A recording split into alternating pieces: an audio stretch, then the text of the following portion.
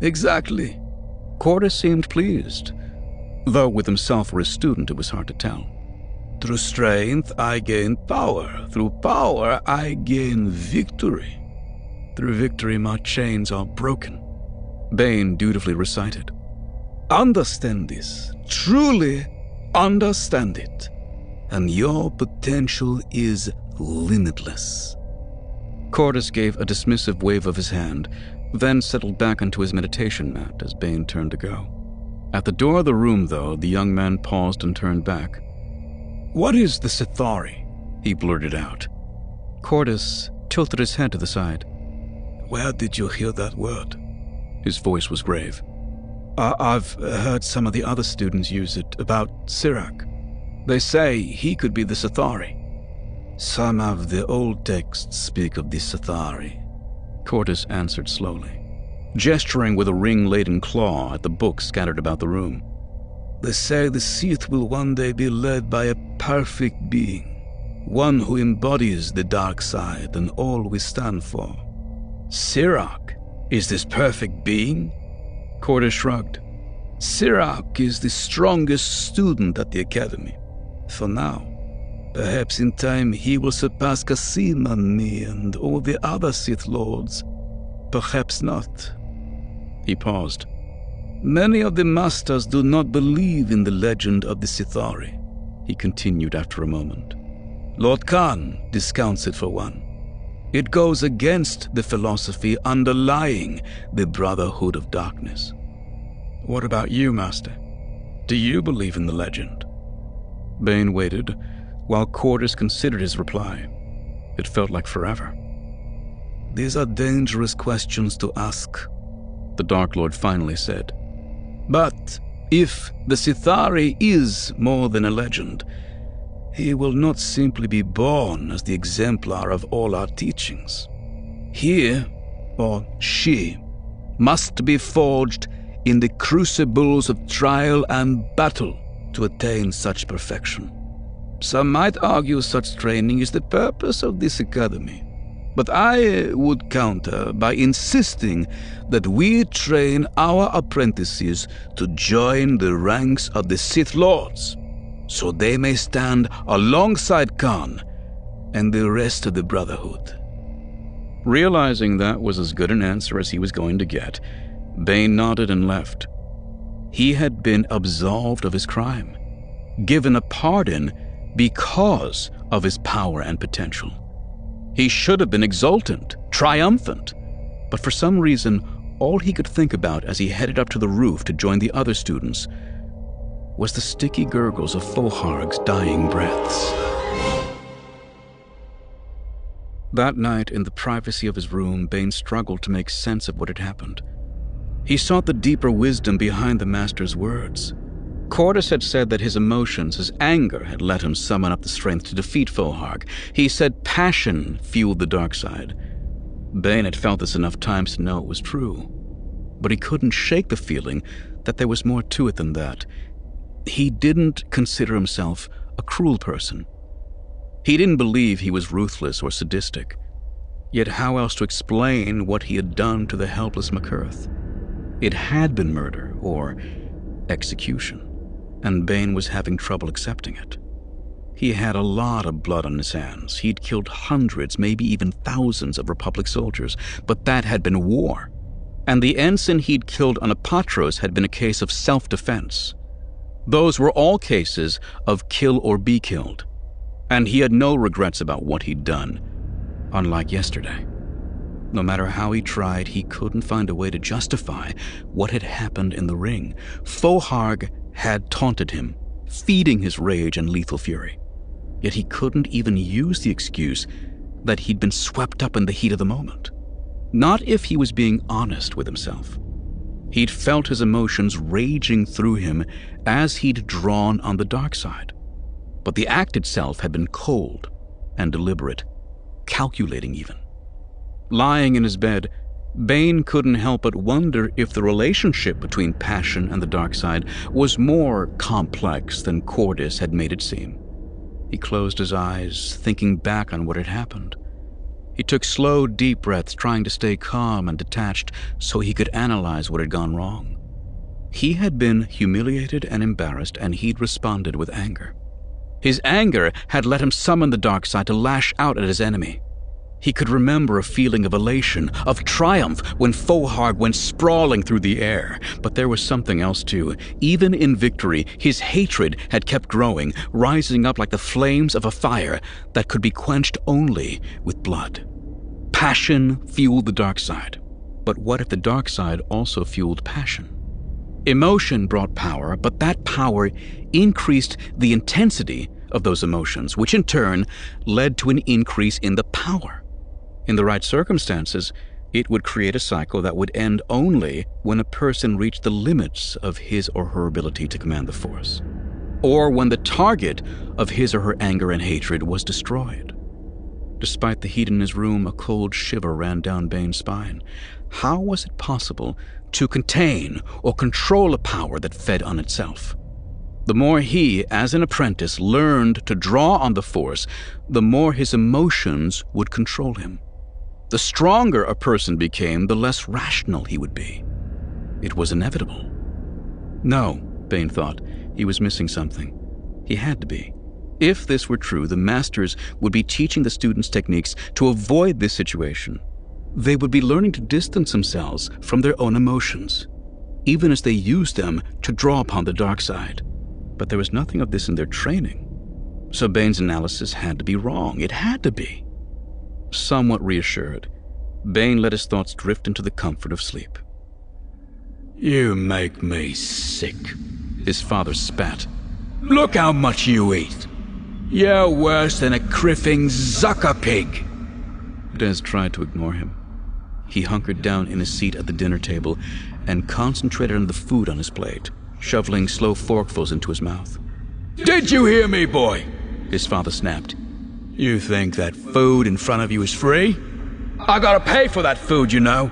I worked every day this week, and I still owe more now than I did at the beginning of the blasted month." Hurst was drunk as usual. His eyes were glassy, and he still reeked of the mines. He hadn't even bothered to shower before hitting the bottle he kept tucked away beneath the covers of his cot. "You want me to start working double shifts to support you, boy?" he shouted.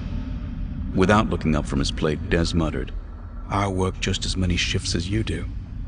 "What?" Hurst said, his voice dropping down to a menacing whisper. "What did you just say?" Instead of biting his lip, Des looked up from his plate and right into his father's red, bleary eyes. "I said, I work as many shifts as you do. And I'm only 18. Hurst pushed his chair away from the table and rose. 18, and still too dumb to know when to keep your mouth shut." He shook his head from side to side in exaggerated disappointment. "Bloody bane of my existence is what you are!" Throwing his fork down on his plate, Des pushed his own chair back from the table and stood up to his full height. He was taller than his father now, and his frame was beginning to fill out with muscles earned in the tunnels. "Are you going to beat me now?" He snarled at his father. "Going to teach me a lesson?" Hurst's jaw dropped open. "What the bricks is wrong with you, boy? I'm sick of this," Des snapped. "You blame all your problems on me, but you're the one who's drinking away all our credits. Maybe if you sobered up, we could get off this stinking world." "You smart-mouthed mudcrutch whelp!" Hurst roared, flipping the table so it crashed against the wall. He leapt across the now empty space between them and grabbed Des by his wrists in a grip as unbreakable as a pair of Durasteel binders. The young man tried to wrench free, but his father outweighed him by 20-some kilos, almost half of which was muscle. Knowing it was hopeless, Des stopped struggling after a few seconds, but he wasn't going to cower and cry. Not this time. "If you're going to beat me tonight," he said, "remember that it might be the last time, old man. You better make it a good one." Hurst did. He lit into his son with the savage fury of a bitter, hopeless man. He broke his nose.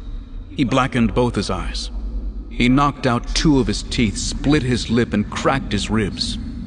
But throughout it all, Des never said a word, and he didn't shed a single tear.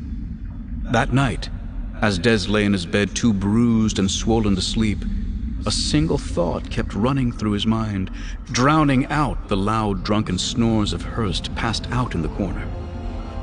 I hope you die. I hope you die. I hope you die. He'd never hated his father as much as he did at that moment. He envisioned a giant hand squeezing his father's cruel heart. I hope you die. I hope you die. I hope you die. The words rolled over and over, an endless mantra, as if he could make them come true through sheer force of will. I hope you die. I hope you die. I hope you die. The tears he'd held back during the brutal thrashing finally came, hot drops streaming down his purple, swollen face. I hope you die. I hope you die. I hope you... Bane woke with a start, his heart pounding and his body bathed in terror sweat as he thrashed against the covers tangled around his legs. For a brief second, he thought he was back in a Patros in the cramped room filled with Hurst and the overwhelming stench of booze. Then he realized where he was, and the nightmare began to fade. A horrible realization swept in to take its place. Hurst had died that night. The authorities had ruled it a natural death, a heart attack, brought on by a combination of too much alcohol, a life working the mines, and the overexertion of nearly beating his own son to death with his bare hands. They never suspected the real cause. Neither had Bane, not until now. Trembling slightly, he rolled over, exhausted, but knowing sleep wouldn't come again this night. Foharg wasn't the first person he had murdered with the Force. He probably wouldn't be the last. Bane was smart enough to understand that. He shook his head to clear away the memory of Hurst's death. The man had deserved neither pity nor mercy. The weak would always be crushed by the strong. If Bane wanted to survive, he had to become one of the strong. That was why he was here at the Academy. That was his mission. That was the way of the dark side. But the realization did nothing to quell the queasy feeling in his stomach. And when he closed his eyes, he could still see Father's face. Chapter 12.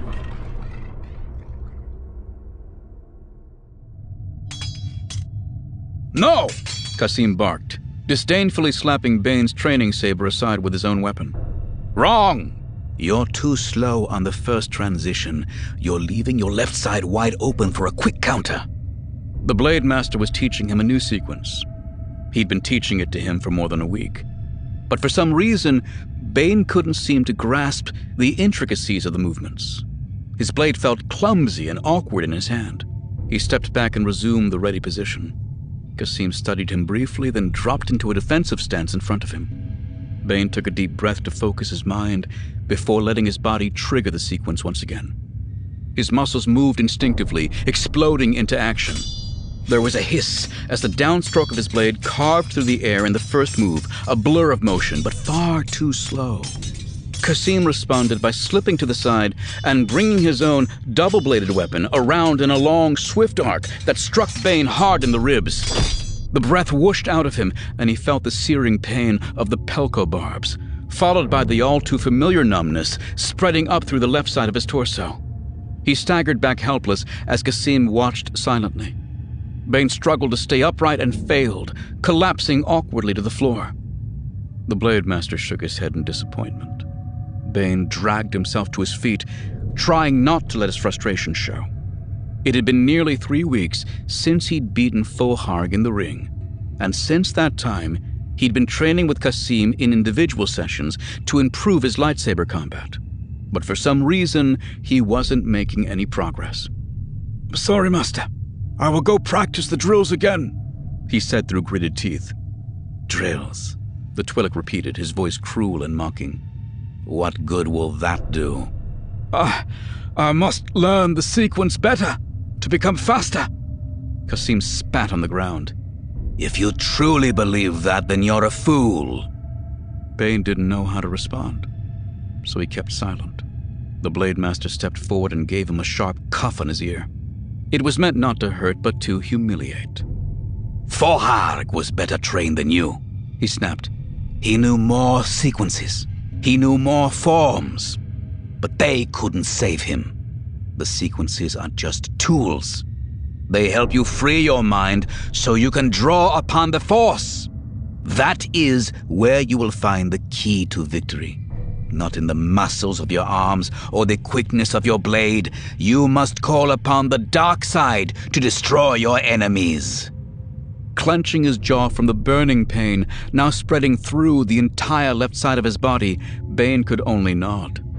You're holding back, the Master went on. You aren't using the Force. Without it, your moves are slow and predictable. I'll try harder, Master. Try! Kasim turned away in disgust. You've lost your will to fight. This lesson is over.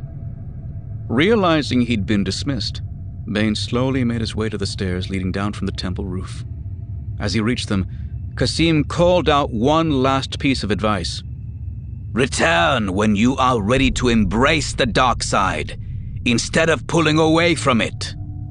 Bane didn't turn to look back. The pain and numbness of his left side made that impossible. But as he hobbled down the stairs, Lord Kasim's words echoed in his ears with the ring of truth. This wasn't the first training session he had failed in, and his failures weren't limited to Kasim and the lightsaber. Bane had gained in both reputation and prestige when he defeated Forharg. Several of the masters had shown a sudden willingness to give him individual one-on-one training. Yet despite the extra attention, Bane's skills hadn't progressed at all. If anything, he'd actually taken several steps back. He made his way through the halls to his room, then lay down gingerly on his bed. There wasn't anything he could do while he was temporarily crippled by the Pelco venom except rest and meditate. It was obvious something was wrong, but he couldn't say exactly what.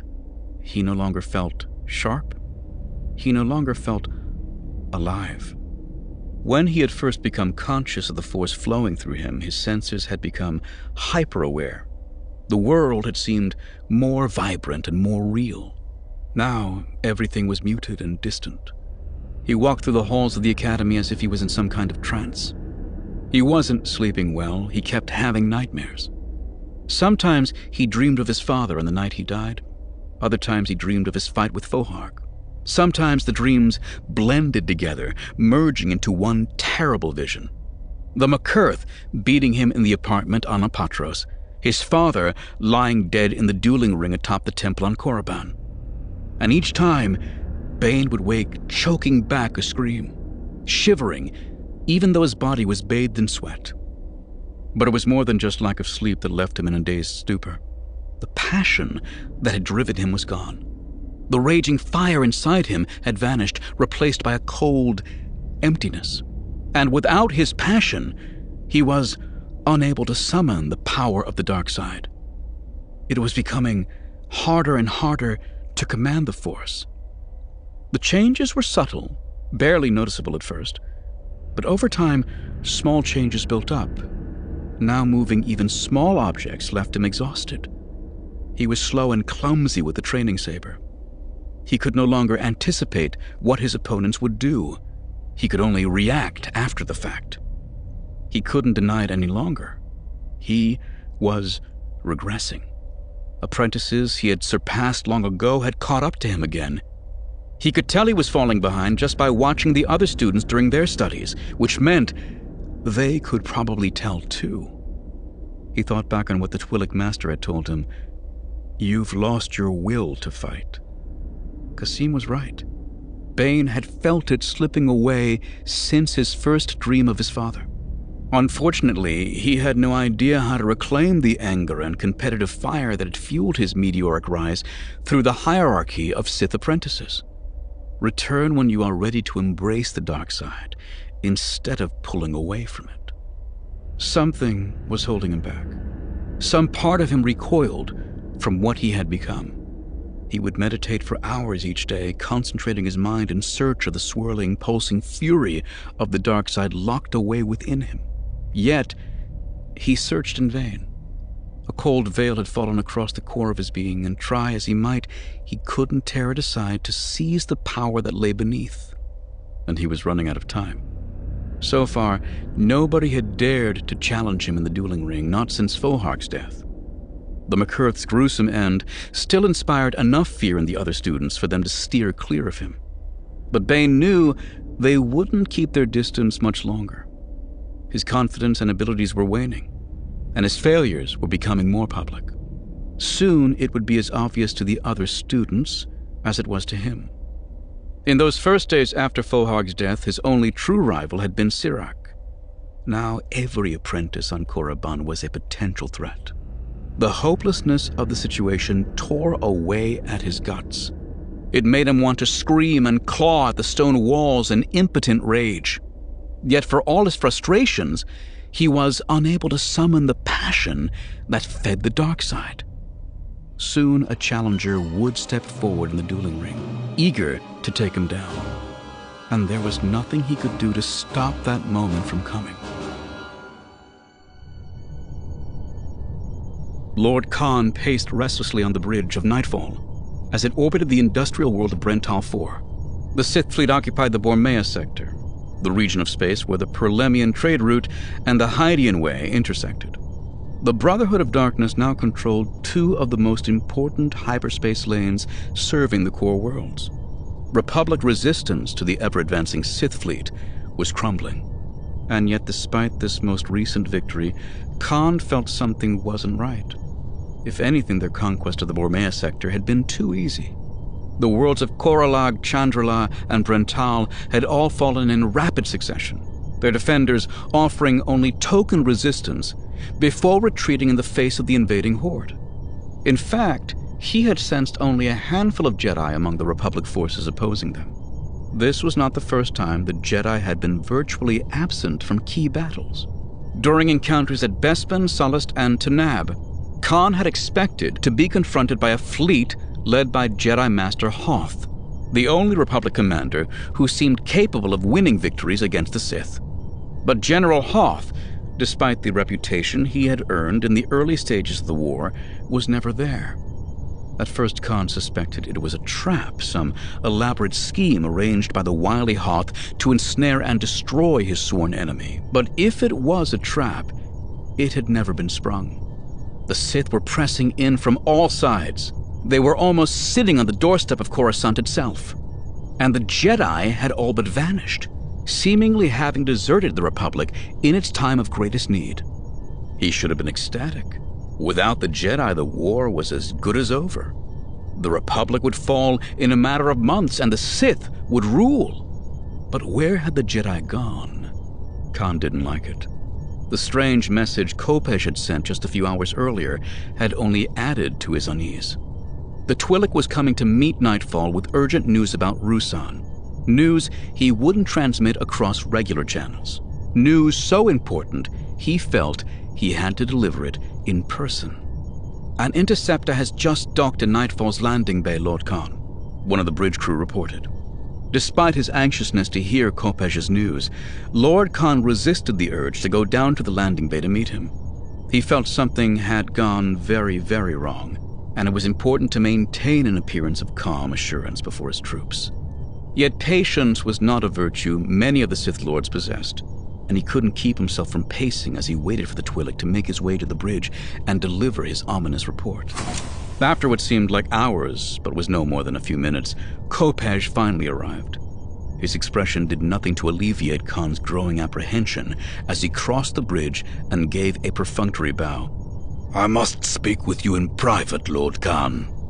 "You may speak here," Khan assured him. "What we say will not leave this ship." The bridge crew of Nightfall had been hand-picked by Khan himself. All had sworn an oath to serve with absolute loyalty. They knew the harsh consequences should they break that oath. Kopej glanced suspiciously around the bridge, but the crew were all focused on their stations. None of them seemed even to notice him. "We've lost Ruusan," he said, whispering despite Khan's assurances.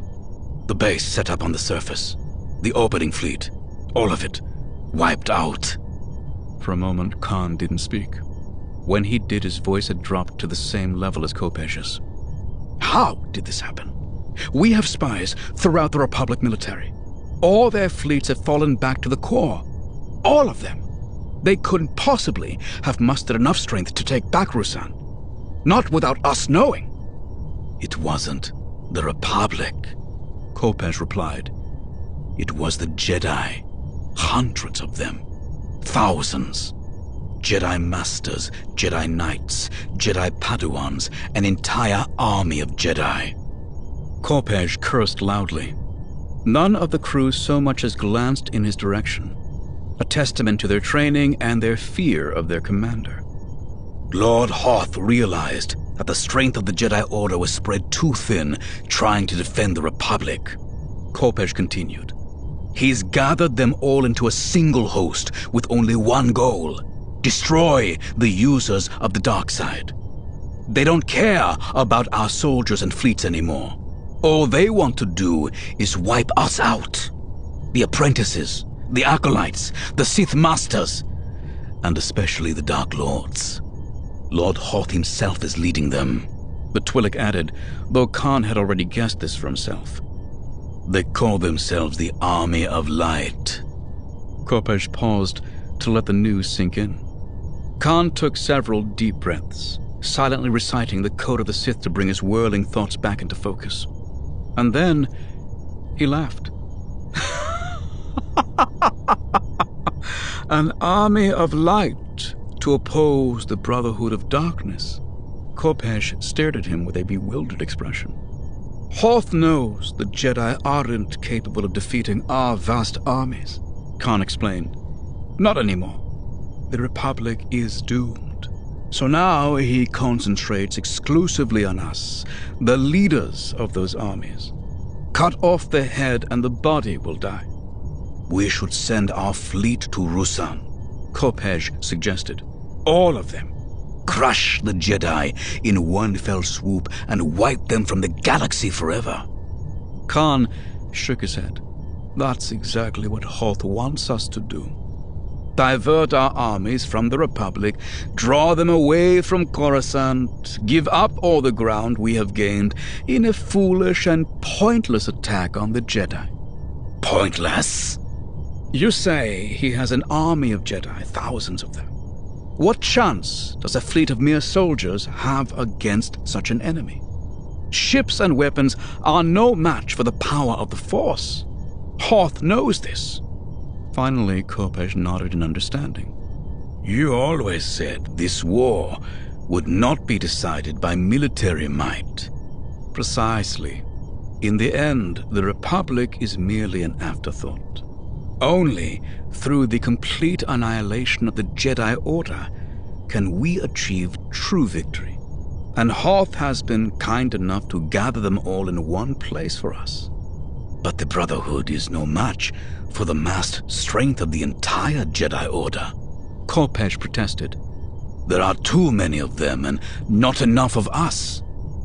Our numbers are greater than you think, Khan said. We have academies scattered throughout the galaxy. We can swell our numbers with marauders from Honagar and Gentis. We can gather all the assassins trained at Umbara. We will command the students at Dathomir, Iridonia, and all the rest of the academies to join the ranks of the Brotherhood of Darkness. We will assemble our own army of Sith, one capable of destroying Hoth and his army of light. And what of the Academy on Korriban? Kopesh asked. They will join the Brotherhood, but only after they have completed their training under Quartus. We could use them against the Jedi, Kopesh pressed. Korriban is home to the strongest of our apprentices. That is precisely why it is too dangerous to bring them into this conflict, Khan explained. With strength come ambition and rivalry. In the heat of battle, their emotions will take over their minds. They will turn against each other. They will divide our ranks with infighting, while the Jedi remain united. He paused. It has happened to the Sith too many times in the past. I will not allow it to happen again. They will stay with Cordis and complete their training. He will teach them discipline and loyalty to the Brotherhood. Only then will they join us on the field of battle. Is that what you believe? Corpej asked. Or what Cordis has been telling you? Don't let your mistrust of Cordis blind you to what we are trying to accomplish, Khan chided. His pupils are the future of the Brotherhood, the future of the Sith. I will not expose them to this war until they are ready. His tone clearly brooked no further argument. The apprentices at Korriban will join the Brotherhood in due time, but that time is not now.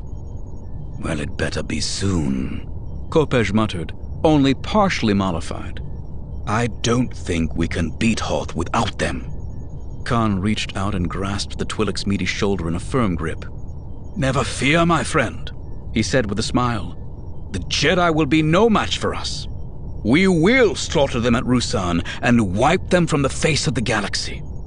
The apprentices may be the future of the Brotherhood, but the present belongs to us. Much to Khan's relief, Corpej returned his smile. The leader of the Brotherhood would have been less pleased if he had known that much of the Twi'lek's satisfaction came from the knowledge that Cordis would miss out on the glory of the coming victory.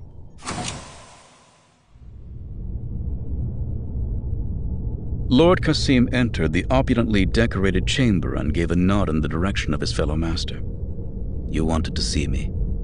Norse from the front, Cordis said, rising slowly from his meditation mat. The Jedi have massed together under a single banner on Ruusan. General Hoth is leading them. Lord Khan has gathered his own army. Even now, they are headed there to engage the Jedi.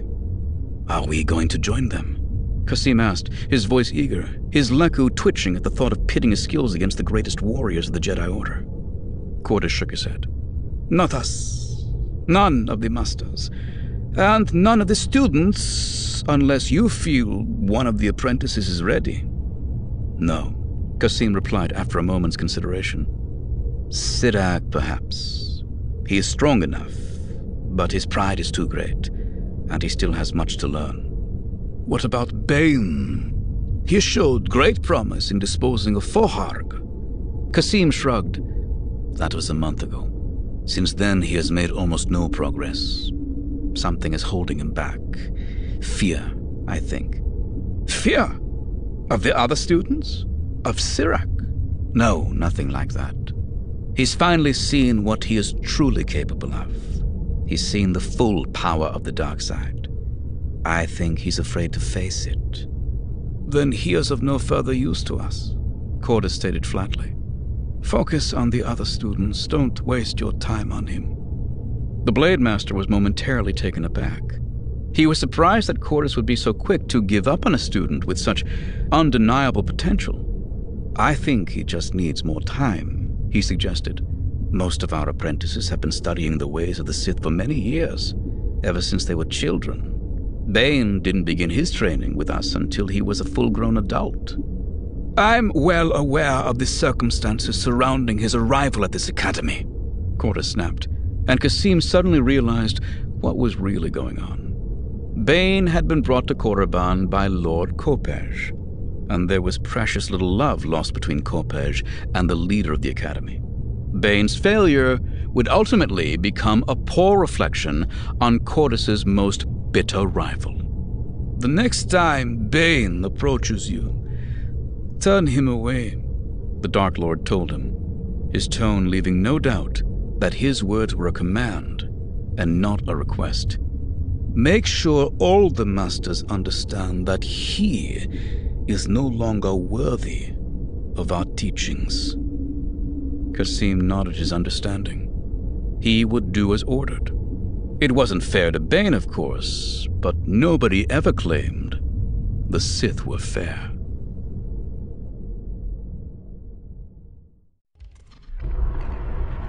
Chapter 13. Bane knew he had to do something. His situation was becoming desperate. He was still floundering, unable to call upon the power he had used to destroy Foharg, but now his weakness had become public. Yesterday during the evening training session, he had approached Kasim to arrange a time for more one-on-one practice, hoping to break free of the lethargy that gripped him. But the Blade Master had refused him, shaking his head and turning his attention to one of the other students. The message was clear to everyone. Bane was vulnerable. As the students gathered in a circle on the top of the temple after the morning drills, Bane knew what had to be done. His reputation had protected him from the challenges of the other students. Now that reputation was gone. But he couldn't sit back passively, waiting for one of the other students to challenge him and take him down. He had to seize the initiative. He had to go on the attack. Today, he had to be the first one to step into the ring. Of course, if he challenged one of the lesser students, everyone would see it as confirmation of the weakness he was trying to hide. There was only one way he could redeem himself in the eyes of the school and the masters. There was only one opponent he could call out. Several of the apprentices were still milling about, trying to find a place where they would be able to clearly observe the morning's action. It was customary to wait until everyone was in place before issuing a challenge. But Bane knew that the longer he waited, the harder his task would be. He stepped boldly into the center of the circle, drawing curious stares from the other students.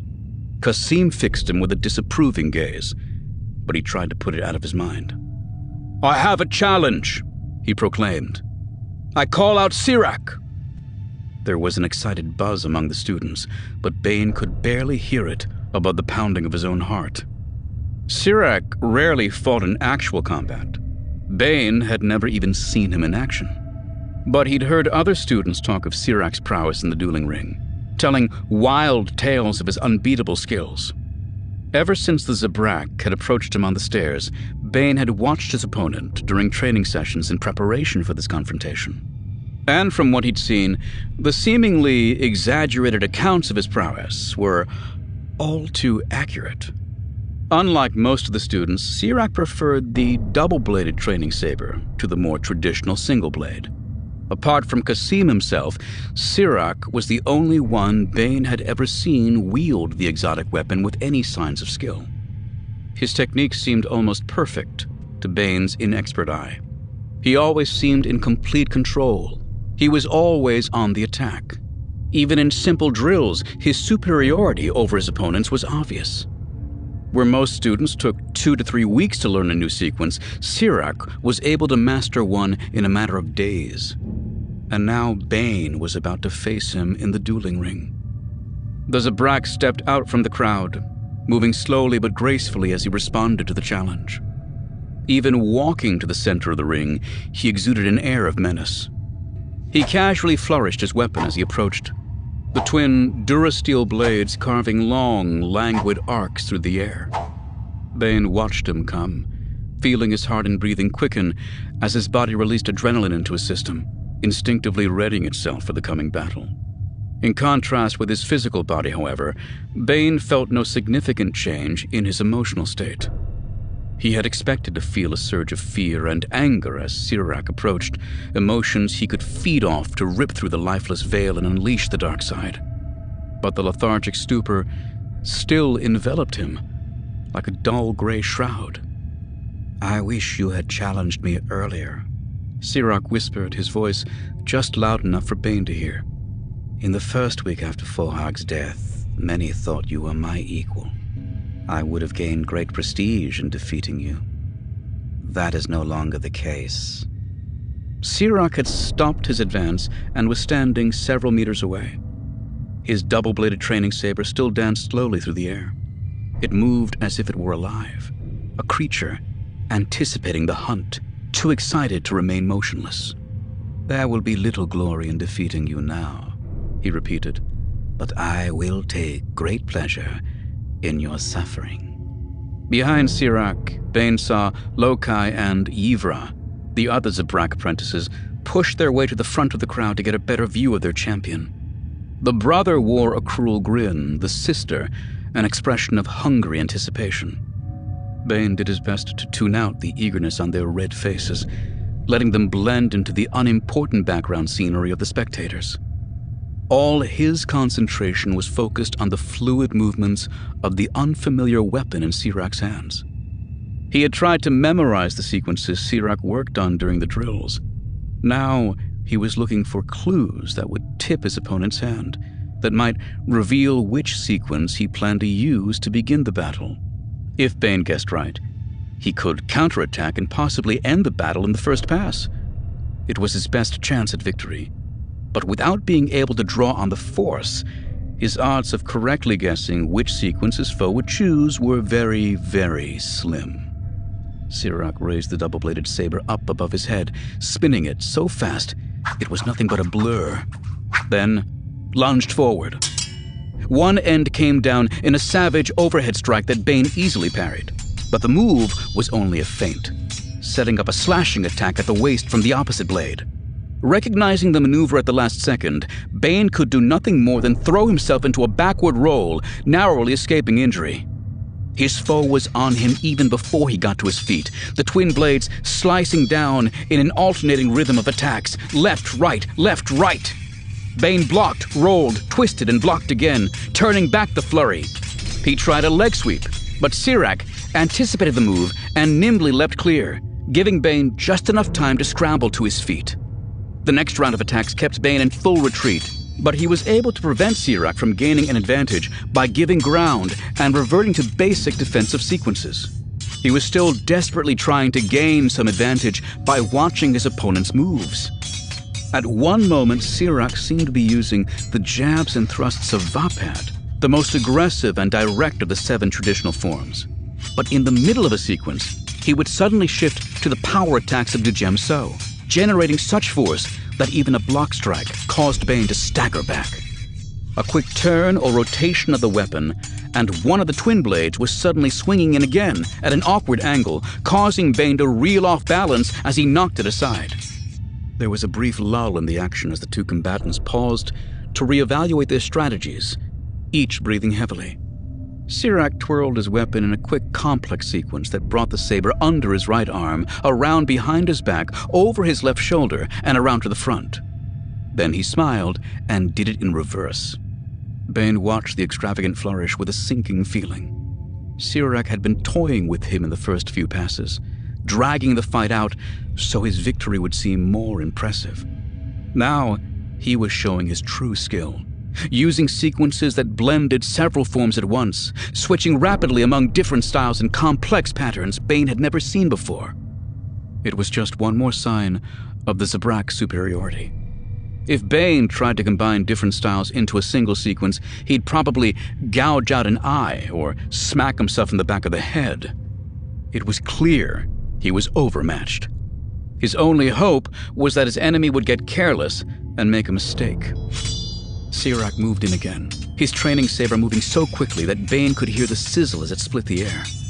Bane leapt forward to meet the challenge, trying to call up the power of the dark side to anticipate and block the dual blades moving too fast for his eyes to see. He felt the force flowing through him, but it seemed distant and hollow. The veil was still there. He was able to keep the paralyzing edges of Sirach's saber at bay, but it required him to concentrate all his attention on controlling his own blade, leaving him vulnerable to the real purpose of the attack being unleashed against him. Bane's skull exploded as Sirach's forehead slammed into his face.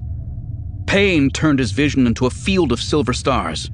The cartilage of his nose gave way with a sickening crunch, a geyser of blood gushing forth. Blind and dazed, he was able to parry the next strike only by instinct, guided by the faintest whisper of the Force. But Sirach spun as his saber was turned away and delivered a back roundhouse kick that shattered Bane's kneecap. Screaming, Bane collapsed, his free hand slamming into the ground as he braced his fall. Sirach crushed the fingers under his boot, grinding them into the unyielding stone of the temple roof. A knee came up, fracturing his cheek and jawbone with a thunderous crack. With the last desperate burst, Bane tried to hurl his opponent backward with the dark side. Sirach brushed the impact aside, easily deflecting it with the force shield he had wrapped himself in at the start of the duel. Then he moved in close to finish the job with his blades. The first blow hit with the impact of a land speeder slamming into an Irax, breaking Bane's right wrist. The training saber dropped from his suddenly nerveless grasp. The next strike took him higher up on the same arm, dislocating his elbow. A simple kick to the face sent jagged bits of tooth shooting out of his mouth and bolts of pain shooting through his broken jaw. He slumped forward, barely conscious, as Sirach stepped back and lowered his saber, reaching out with a free hand to grab Bane around the throat with the crushing grip of the Force. He raised his arm, lifting the muscular Bane as if he were a child, then hurled him across the ring. Bane felt another bone snap as he crashed to the ground, but his body had passed into a state of shock, and there was no longer any pain. He lay motionless in a crumpled, twisted heap. Blood from his nose and mouth clogged his throat. A coughing fit racked his body, and he heard, rather than felt, the grinding of his broken ribs. Everything began to go dim. He caught a glimpse of a pair of blood-flecked boots riding toward him. And then Bane surrendered himself to the merciful darkness. Kopej shook his head as he studied the battle plan Khan had laid out on a makeshift table in the middle of his tent. The holomap of Ruusan's terrain showed the positions of the Sith forces as glowing red triangles floating above the map. The Jedi positions were represented by green squares.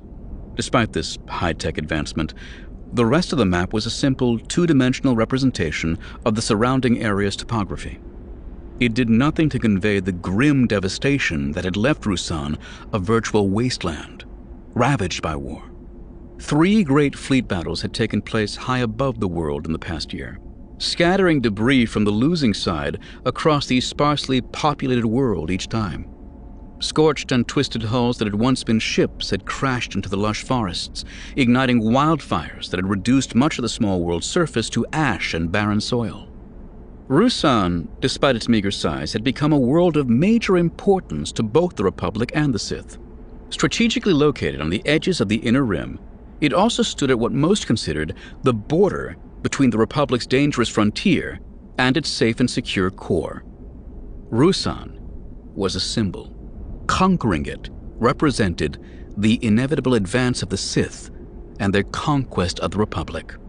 Liberating it would be emblematic of the Jedi's ability to drive the invaders away and protect the Republic's citizens. The result was an endless cycle of battles, with neither side willing to admit defeat. The first Battle of Ruusan had seen the invading Sith fleet rout the Republic forces using the elements of surprise and the strength of Khan's battle meditation.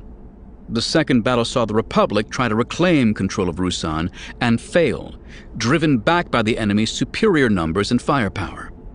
The third battle in the skies above Ruusan marked the emergence of the Army of Light. Instead of Republic cruisers and fighters, the Sith found themselves facing a fleet made up primarily of 1 and 2 crew fighters, piloted exclusively by Jedi. The common soldiers who had joined Khan's army were no match for the Force, and Ruusan was saved. For a time.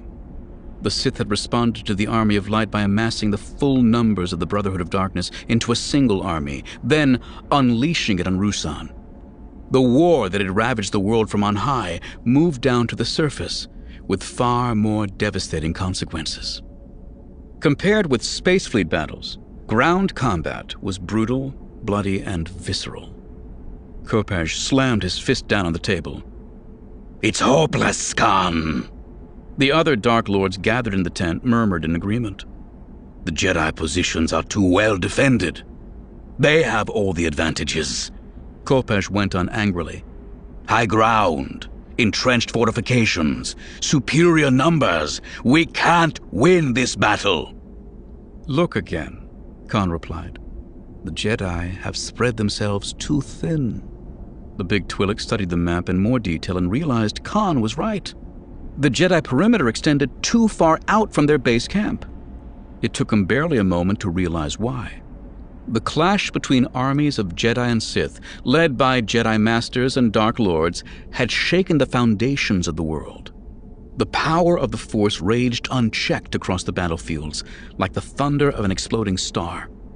Towns, villages, and individual homes caught up in the storm had been wiped out, leaving only death and destruction behind. Civilians caught up in the wake of war had been forced to flee, becoming refugees of an epic battle between the champions of light and dark. Seeing their suffering, the Jedi had sought to console, comfort, and protect the innocent citizens of Ruusan.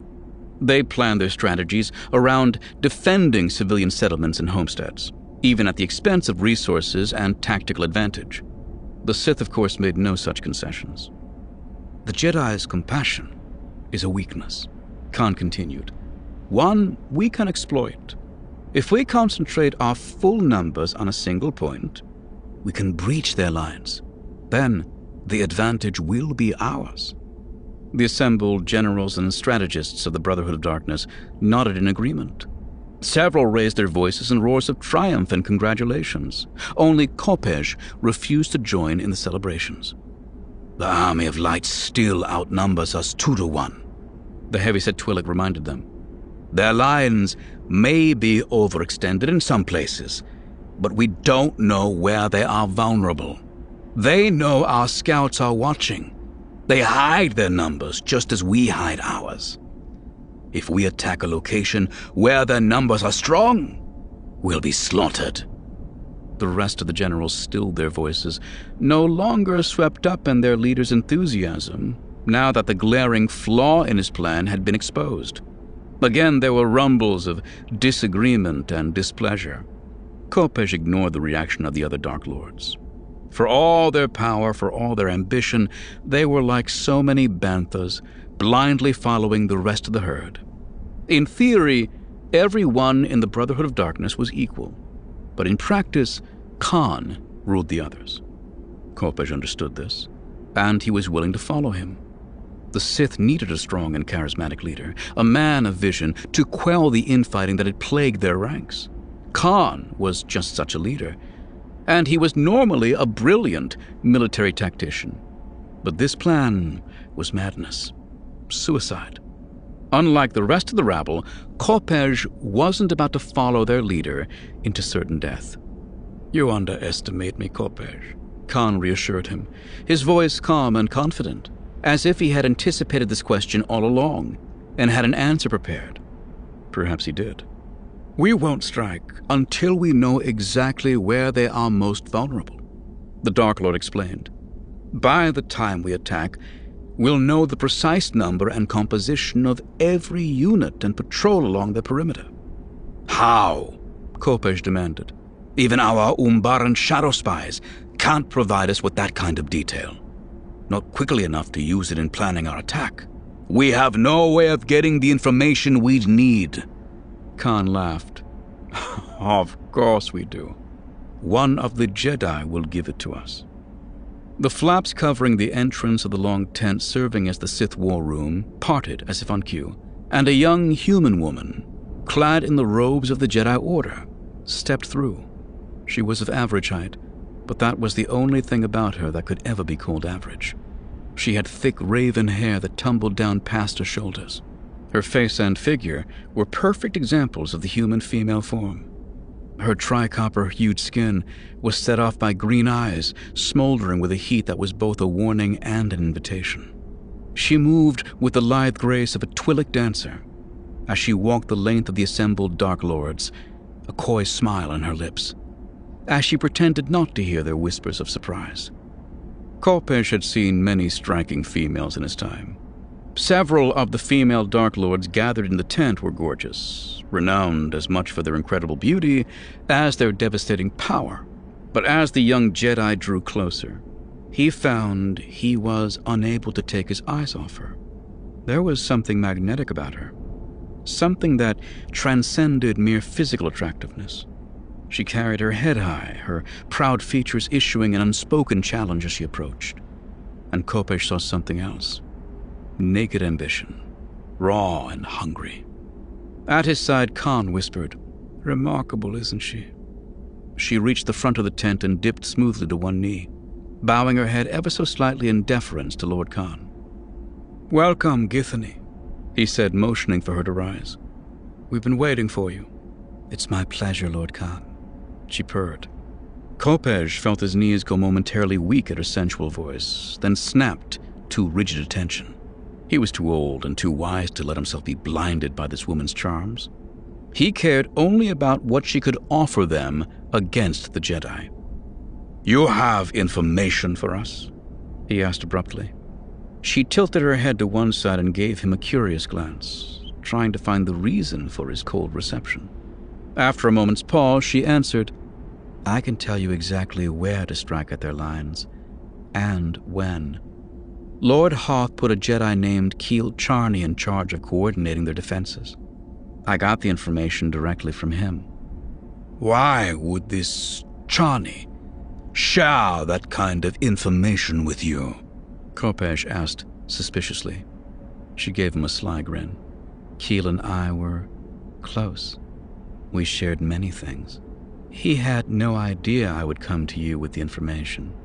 Kopej narrowed his eyes. "I thought the Jedi disapproved of that sort of thing." Her smile became a sneer. "The Jedi disapprove of a lot of things. That's why I've come to you." Khan stepped forward before he could ask any more questions, placing a familiar hand on her hip and turning her away from Kopej. "We don't have time for this, Githany," he said.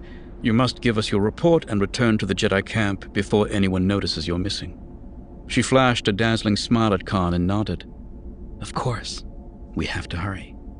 He gently ushered her over to the holomap and another strategist's closed in, shielding her from view as she gave them the details of the Jedi Guard. A few seconds later, Khan emerged from the crowd and walked back over to stand beside Kopej. "Ambition, betrayal. The dark side is strong in her," the Twi'lek whispered. "I'm surprised the Jedi ever took her in." "They probably believed they could turn her to the light," Khan replied, speaking just as softly. "But Githany was born to the dark side. Like me, like you. It was inevitable she would join the Sith someday." "The timing is fortunate," Kopej noted. "Maybe a little too fortunate. It may be a trap. Are you sure we can trust her? I think she's dangerous." Khan dismissed the warning with a soft laugh. "So are you, Lord Kopej. That's what makes you so useful to the Brotherhood." Bane was floating, weightless, surrounded by darkness and silence. It seemed he was adrift in the black void of death itself. Then consciousness began to return. His body, jerked from blissful unawareness, thrashed in the dark green fluid of the Bacta tank, creating a stream of bubbles that rose silently to the surface. His heart began to pound. He could hear the blood rushing through his veins. His eyes popped open in time to see a med-droid come over to adjust some of the settings on his tank. Within seconds, his heart rate slowed, and the involuntary thrashing of his bruised and broken limbs settled. But though his body was calmed by the tranquilizer, Bane's mind was now fully alert and aware. Memories of motion and pain flickered across his mind. The sights, sounds, and smells of combat. He remembered the approach of blood-stained boots. His blood. Qasim must have stepped in after he'd blacked out and kept Sirak from killing him. They must have brought him here to heal. At first, he was surprised that they would bother to help him recover. Then he realized that he, like all the students at the academy, was too valuable to the Brotherhood to simply throw away. So he would survive, but his life was essentially over. Since coming to the academy, he had worked toward one clear goal. All his studying, all his training had been for one single purpose: to understand and command the power of the dark side of the Force. The dark side would bring him power, glory, strength, freedom. Now, he would be a pariah at the academy. He would be allowed to listen in on the group lessons, to practice his skills in Qasim's training sessions, but that would be all. Any hope he might have had of getting one-on-one training with any of the masters had been crushed in his humiliating defeat. And without that specializing guidance, his potential would wither and die. In theory, all in the Brotherhood were equal, but Bane was smart enough to see the real truth. In practice, the Sith needed leaders. Masters like Khan or Lord Cordis here at the Academy. The strong always stepped forward. The weak had no choice but to follow. Now Bane was doomed to be one of the followers. A life of subservience and obedience. Through victory, my chains are broken. But Bane had not found victory, and he understood all too well the chains of servitude that would bind him forevermore. He was destroyed. Part of him wished Sirak had just finished the job. Chapter 14. There was an air of unusual celebration in the halls of the Sith Academy. The Brotherhood of Darkness had scored a resounding victory over the Jedi on Ruusan, and the jubilation of the feast Cordis had thrown to mark the victory lingered in the air. During training sessions, drills, and lessons, students could be heard whispering excitedly as details of the battle were shared. The Jedi on Ruusan had been completely wiped out, some said. Others insisted Lord Hoth himself had fallen. There were rumors that the Jedi Temple on Coruscant was defenseless, and it was only a matter of days before it was ransacked by the Dark Lords of the Sith. The Masters knew that much of what was being said was exaggerated or inaccurate. The Jedi on Ruusan had been routed, but a great many had managed to escape the battle. Lord Hoth was not dead. Most likely, he was rallying the Jedi for the inevitable counterattack. And the Jedi Temple on Coruscant was still well beyond the reach of Khan and the Brotherhood of Darkness. On the orders of Cordis, however, the instructors allowed the enthusiasm of their apprentices to go unchecked for the sake of improving morale. The exultant mood at the Academy had little effect on Bane, however. It had taken 3 weeks of regular sessions in the Bacta tank before he'd fully recovered from the horrific beating Sirak had given him. Most of the time, a loss in the dueling ring required only a day or two in the tanks before the student was ready to resume training. Of course, most of the students didn't lose as badly as Bane had. Hurst had been free with his fists, and Bane had suffered more than a few severe thrashings growing up. The punishments of his youth had taught him how to deal with physical pain, but the trauma inflicted by Sirak was far worse than anything he'd endured at his father's hands. Bane shuffled slowly down the halls of the Academy, though his measured pace was one of choice rather than necessity. The lingering discomfort he felt was insignificant. Thanks to the Bacta tanks, his broken bones had mended and his bruises had vanished completely. The emotional damage, however, was more difficult to reverse. A pair of laughing apprentices approached, regaling each other with supposedly factual accounts of the Sith victory on Ruusan. Their conversation stopped as they neared the solitary figure. Bane ducked his head to avoid meeting their eyes as they passed. One whispered something unintelligible, but the contempt in her tone was unmistakable. Bane didn't react.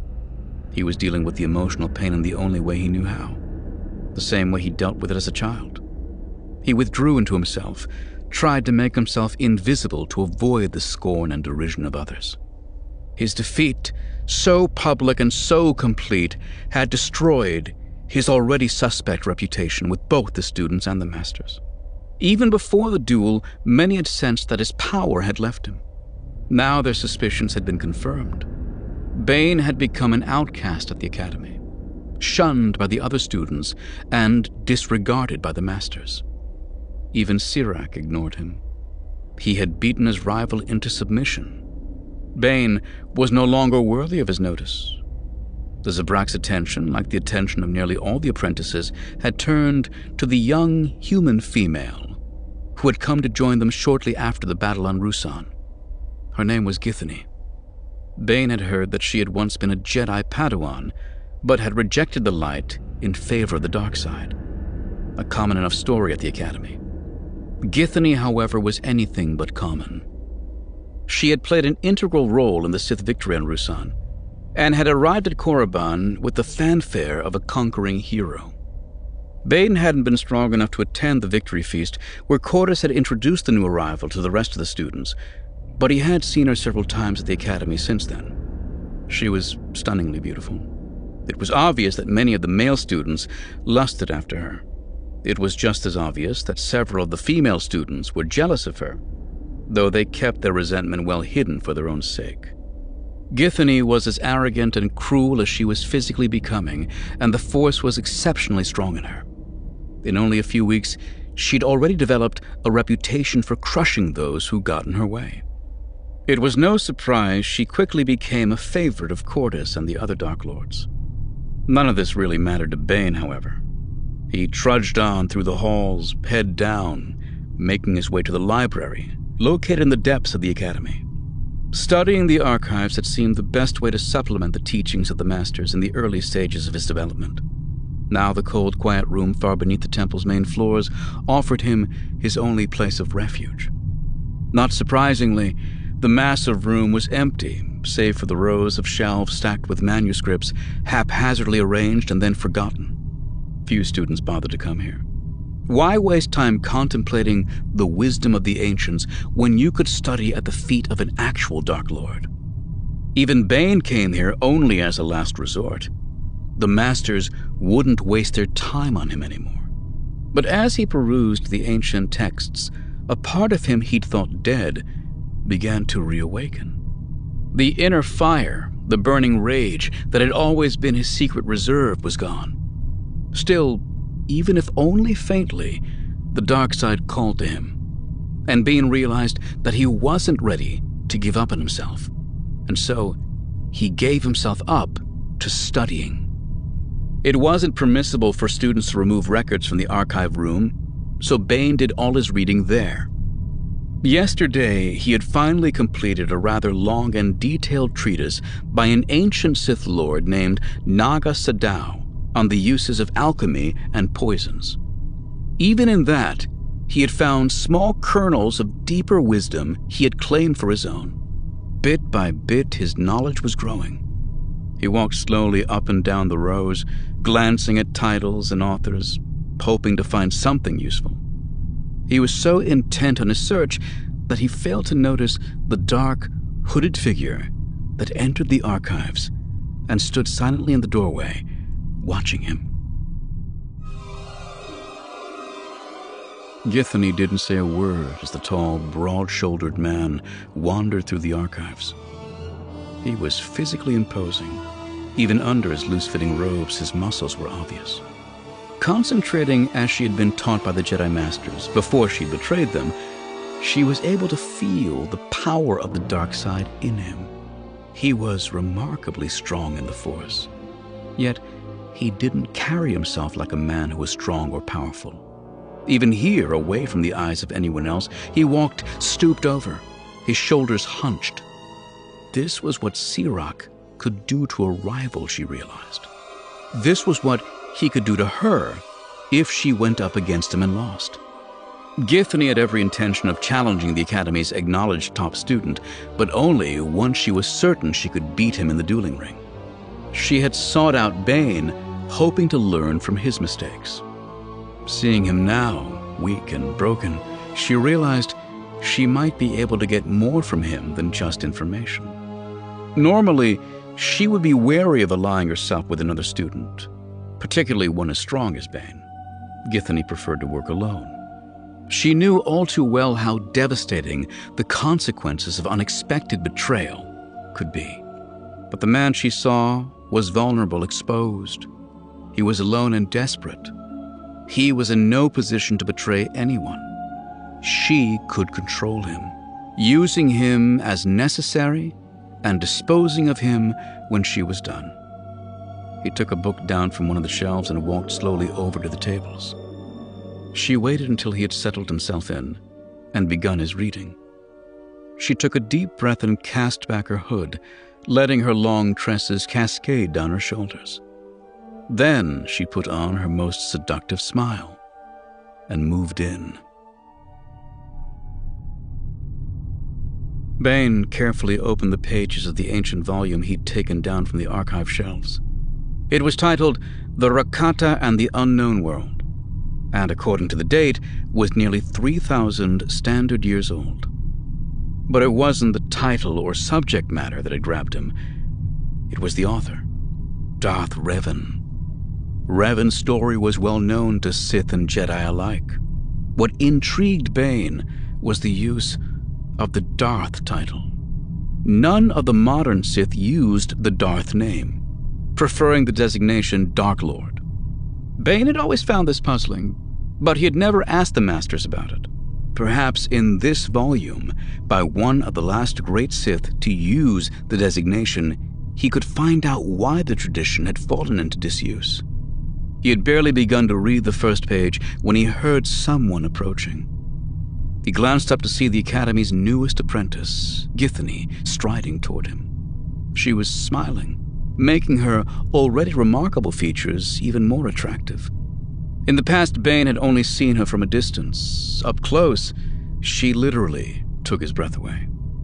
As she swept into the seat beside him, the faintest whiff of perfume tickled his nose, causing his already racing heart to quicken its beat. "Bane," she whispered, speaking softly, even though there was no one else in the archives to be disturbed by their conversation. "I've been looking for you." Her statement caught him by surprise. "Looking for me? Why?" She placed a hand on his forearm. "I need you. I need your help against Sirac." Her closeness, the brief contact with his arm, and her alluring fragrance set his head spinning. It took him several moments to figure out what she meant. But once he did, her sudden interest in him became obvious. News of his humiliation at the Zabrak's hands had reached her ears. She had come to see him in person, hoping she might learn something that would keep her from falling victim to a similar failure. "I can't help you with Sirac," he said, turning away from her and burying his face in his book. The hand on his forearm gently squeezed, and he looked up again. She had leaned in closer, and he found himself staring right into her emerald eyes. "Please, Bane, just listen to what I have to say." He nodded, not sure if he'd even be able to speak while she was pressed so close against him.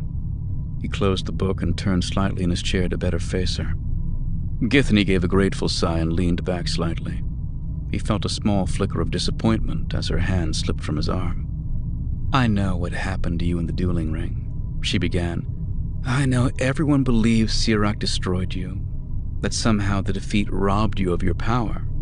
I can see you believe it too." Her face had taken on an expression of sorrow, not pity, thankfully. Bane didn't want that from anyone, especially not her. But she showed genuine regret as she spoke. When he didn't reply, she took a deep breath and continued. "They're wrong, Bane. You can't just lose your ability to command the Force.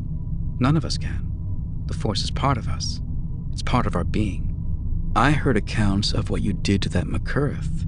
That showed what you were capable of. It revealed your true potential. It proved you were blessed with a mighty gift." She paused. Her gaze was intense.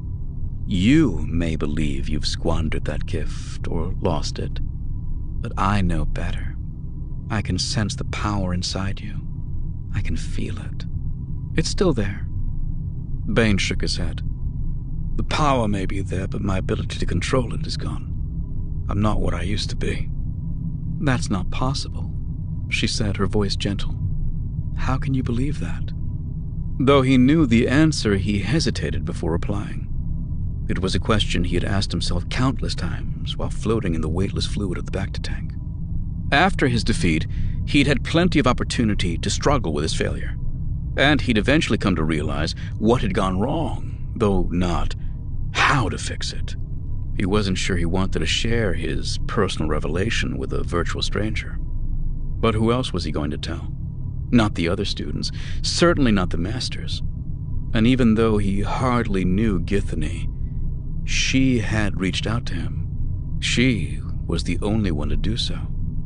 Exposing personal weakness was something only a fool or an idiot would risk here at the Academy. Yet the hard truth was that Bane had nothing left to lose.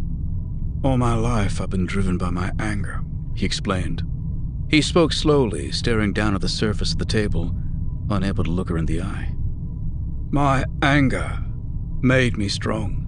It was my connection to the Force and the dark side. When Forhawk died, when I killed him, I realized I was responsible for my father's death.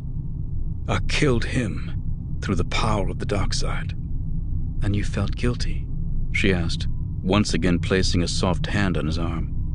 "No, maybe. I don't know." Her hand was warm. He could feel the heat radiating through the fabric of his sleeve to his skin underneath. All I know is that the realization changed me. The anger that drove me was gone. All that was left behind was, well, nothing. "Give me your hand." Her voice was stern, and Bane hesitated only an instant before reaching out. She clasped his palm with both her hands. "Close your eyes," she ordered, even as she shut her own. In the darkness, he became acutely aware of how tightly she had clenched his hand, squeezing the flesh so hard he could feel the beating of her heart through her palms.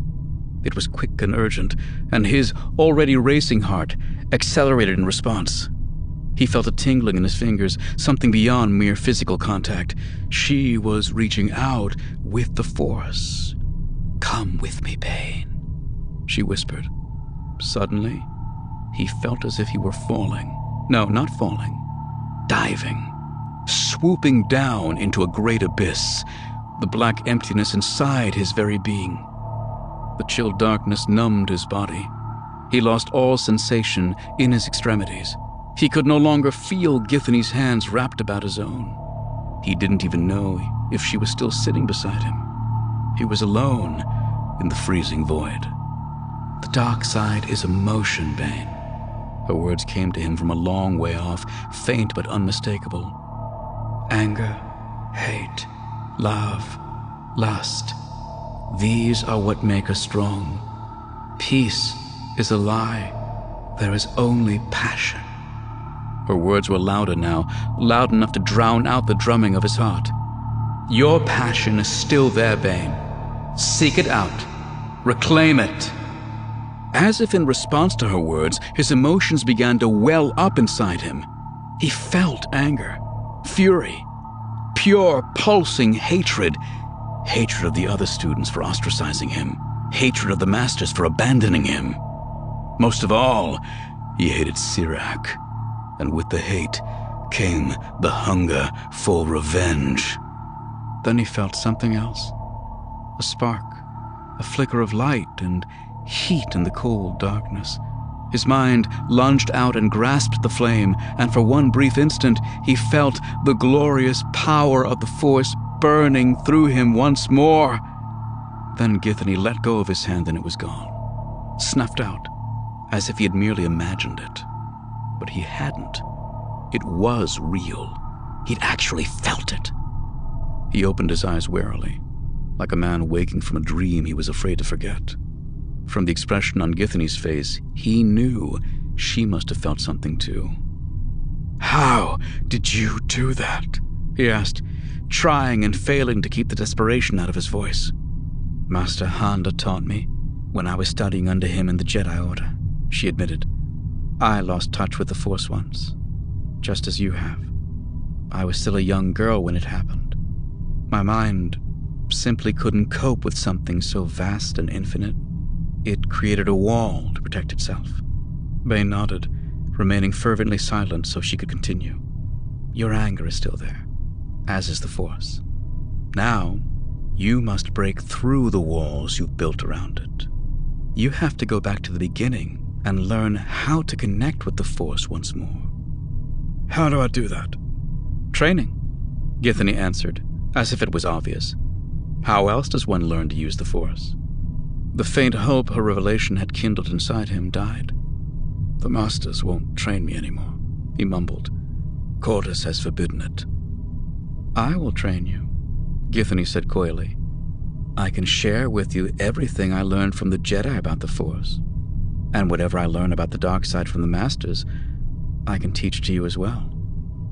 Bane hesitated. Githany was no master, yet she had trained as a Jedi for many years. She probably knew much about the Force that would be new to him. At the very least, he'd learn more with her help than without it. And yet, something bothered him about her offer. "Why are you doing this?" he asked. She gave him a sly smile. Still don't trust me? Good. You shouldn't. I'm only in this for myself. I can't defeat Sirach on my own. He's too strong. They say he's the Sithari, Bane muttered. I don't believe in prophecies, she countered. But he has powerful allies, and the other Zabrak apprentices here are completely loyal to him. If I'm ever going to challenge him, I need somebody on my side. Somebody strong in the Force. Somebody like you. Her reasons made sense, but there was still something bothering him.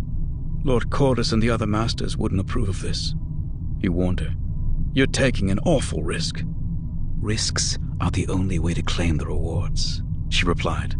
Besides, I don't care what the masters think. In the end, those who survive are the ones who look after themselves. It took Bane a second to realize why her words sounded so familiar. Then he remembered the last thing Groshik had said to him before he left Apatros. In the end, each of us is in this alone. The survivors are those who know how to look out for themselves. You help me regain the Force, and I'll help you against Sirach, he said, extending his arm. She clasped it in her own, then stood up to leave. Bane held his grip, forcing her to sit back down. There was a dangerous glint in her eye, but he didn't let go. Why did you leave the Jedi? He asked. Her expression softened, and she shook her head. She extended her free hand and placed it gently on his cheek. I don't think I'm quite ready to share that with you. He nodded. He didn't need to push her now, and he knew he hadn't earned the right yet. The hand on his cheek fell away, and he let go of her arm. She gave him one last appraising glance, then rose and walked away with brisk, purposeful strides. She never glanced back. But Bane was content to follow her swaying hips until she was out of sight. Githany knew he was watching her make her exit. Men always watched her. She was used to it. All in all, she felt the meeting had gone well. For a split second at the end, when he'd refused to let go of her arm, she had wondered if she'd underestimated him. His defiance had caught her off guard. She'd expected someone weak and subservient. But once she'd looked into his eyes, she'd realized he was clinging to her out of desperation and fear. One single meeting, and he already couldn't bear to let her go. Even though she'd been with the Sith only a short time, the ways of the dark side came naturally to her. She felt no pity or sorrow for him. His vulnerability only made him easier to control, and unlike the Jedi, the Brotherhood of Darkness rewarded ambition. Each rival she brought low proved her worth and elevated her status within the Sith. Bane would make the perfect tool to bring her rivals down, she thought. He was incredibly strong in the Force, even stronger than she'd first realized. She'd been amazed at the power she felt inside him. And now he was completely wrapped around her finger. She just had to make sure he stayed that way. She'd bring him along slowly, always keeping him just behind her own abilities. It was a dangerous game, but one she knew she could play well. Knowledge was power, and she alone controlled what knowledge he would gain. She'd teach him, string him along, twist him to her will, then use him to crush Sirach. And then, if she felt Bane was growing too powerful, she'd destroy him too. Night had fallen over Korriban. Sputtering torches cast eerie shadows in the halls of the academy. Bane made his way through those halls, wrapped in a black cloak, little more than a shadow himself. It was forbidden for apprentices to leave their rooms after curfew. One of the steps Cordis had taken to reduce the unexplained deaths that seemed to be all too common in academies populated by rival students of the dark side. Bane knew that if he was caught, the punishment would be severe. But this was the only time he could act without fear of being seen by the other students. He wound his way through the dormitory floor that housed the students until he reached the stairway leading to the upper levels and the master's quarters. He glanced quickly from side to side, peering into the flickering shadows cast on the stone walls. He paused, listening for the sound of anyone who might catch him in the halls. He had memorized the routes of the night sentries who patrolled the corridors after dark. He knew it would be almost an hour before they returned to this floor of the temple.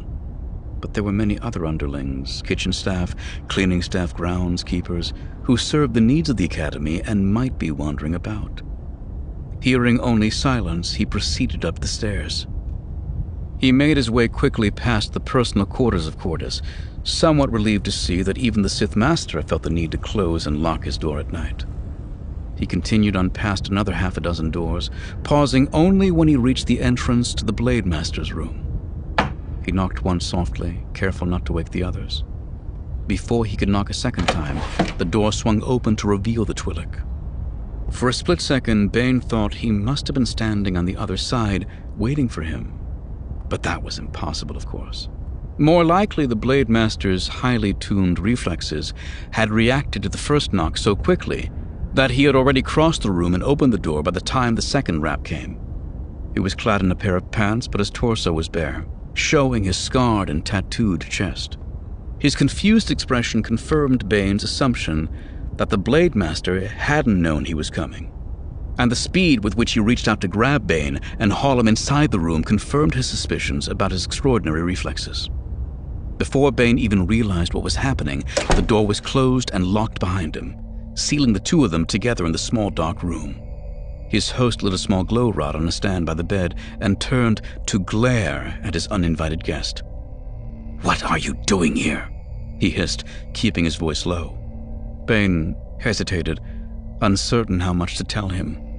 He had been thinking about Githany's offer and what she had said to him. He had decided she was right. He had to look out for himself if he was to survive. That meant he had to be the one to bring Sirak down, not her. "I want you to train me again," Bane whispered. "I want you to teach me all you know about the art of lightsaber combat." Kasim shook his head in response, but Bane thought he sensed a brief hesitation before he did so. "Cordis will never allow it. He has made it very clear that none of the Masters is to waste any more time on you." "I didn't think you answered to Cordis," Bane countered. "Aren't all the Masters equal in the Brotherhood of Darkness?" It was a blatant appeal to the Blade Master's pride, and the Twi'lek easily recognized it for what it was. He smiled, amused at Bane's boldness. "True enough," he admitted. "But here on Korriban, the other lords defer to Cordis. It avoids complications." "Cordis doesn't have to know," Bane pointed out, taking heart in the fact that Kasim hadn't flat-out refused him yet. "Train me in secret. We can meet at night on the temple roof." "Why should I do this?" the Twi'lek asked, crossing his muscular arms. "You ask for the teachings of a Sith Lord, but what are you offering me in return?" "You know my potential," Bane pressed. "Cordis has cast me aside. If I succeed now, he cannot take the credit. If I become an expert warrior for the Brotherhood, Lord Khan will know you were the one who trained me. And if I fail, no one will ever suspect your part in this. You have nothing to lose." "Nothing but my time," the other replied, scratching his chin. "You've lost your will to fight. You proved that against Sirak." His leku were quivering ever so slightly, and Bane took it as a sign that, despite his words, he was seriously considering the offer. Again, Bane hesitated. How much did he dare to reveal? He still planned to let Githany teach him about the Force and the ways of the dark side, but he realized that if she was his only teacher, he would forever be beneath her in power. If he wanted to be the one to take out Sirak, he'd need Kasim to help him, and he'd need to keep her from finding out. "My will to fight is back," he finally said, deciding not to reveal Githany's involvement in his sudden resurrection. "I'm ready to embrace the power of the dark side." Kasim nodded. "Why are you doing this?" Bane knew this was the final test. Kasim was a Dark Lord of the Sith. His talent and skill were reserved for those who would one day rise up and join the Masters in the Brotherhood of Darkness. He wanted more than proof that Bane was truly ready for this. He wanted proof that Bane was worthy. "I want revenge," Bane replied, after careful consideration. "I want to destroy Sirac. I want to crush him like an insect beneath the heel of my boot." The Blade Master smiled in grim satisfaction at his answer. "We will begin tomorrow." Chapter 15. Bane made his way down the hall with careful, measured steps. But though his pace was somber and subdued, his mood was one of elated triumph. In the weeks since his fateful meeting with Githany, his situation had turned around completely. As promised, she was teaching him. The first few sessions had gone slowly, as she'd helped him work through his mind's fear of its own potential. Bit by bit, the black veil had been torn away. Piece by piece, she was helping him reclaim what he had lost, until once again, he felt the power of the dark side coursing through his veins. Since then, the training had gone much more quickly. His hunger for revenge drove his studies. It fueled his ability to use the Force. It enabled him to understand the lessons that the Masters had taught Githany, and she had then passed on to him. Despite being ignored by the instructors, he was once again learning everything the other apprentices were being taught, and learning it rapidly. As another student passed, Bane bowed his head, keeping up the pretense of subservience. It was important that none of the others suspected anything had changed. He kept his training with Githany hidden from everyone, even Kasim, just as the Blade Master's training was kept secret from her. Kasim knew he was growing more formidable with the blade, but didn't know he was making similar strides in other areas. Githany could see his progress in unleashing his true potential with the Force, but wasn't aware he was also mastering the intricacies of lightsaber combat.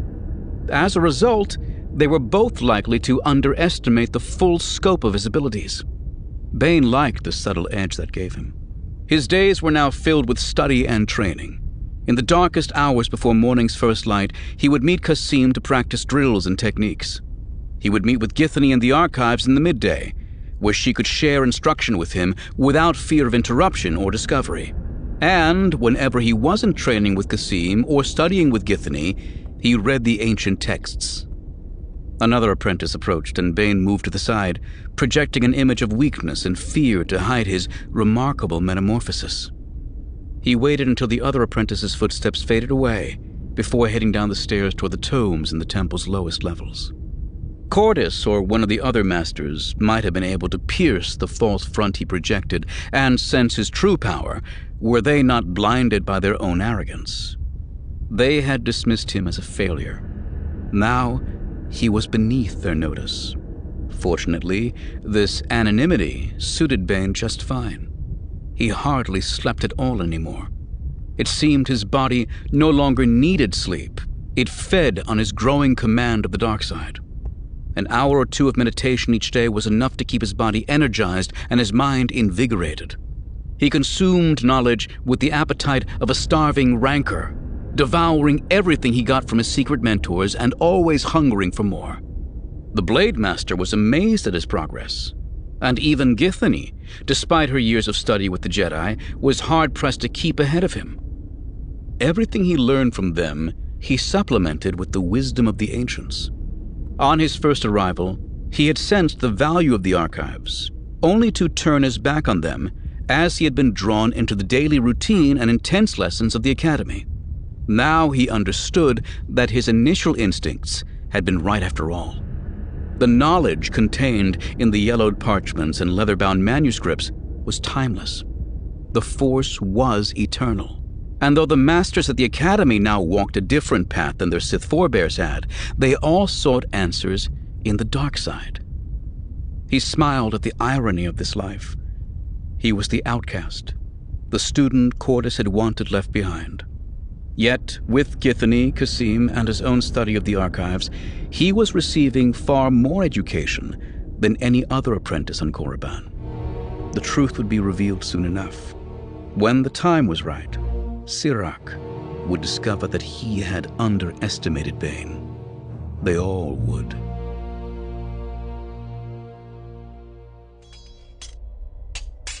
Excellent, Qasim said, as Bane blocked the Dark Lord's flurry and countered with one of his own.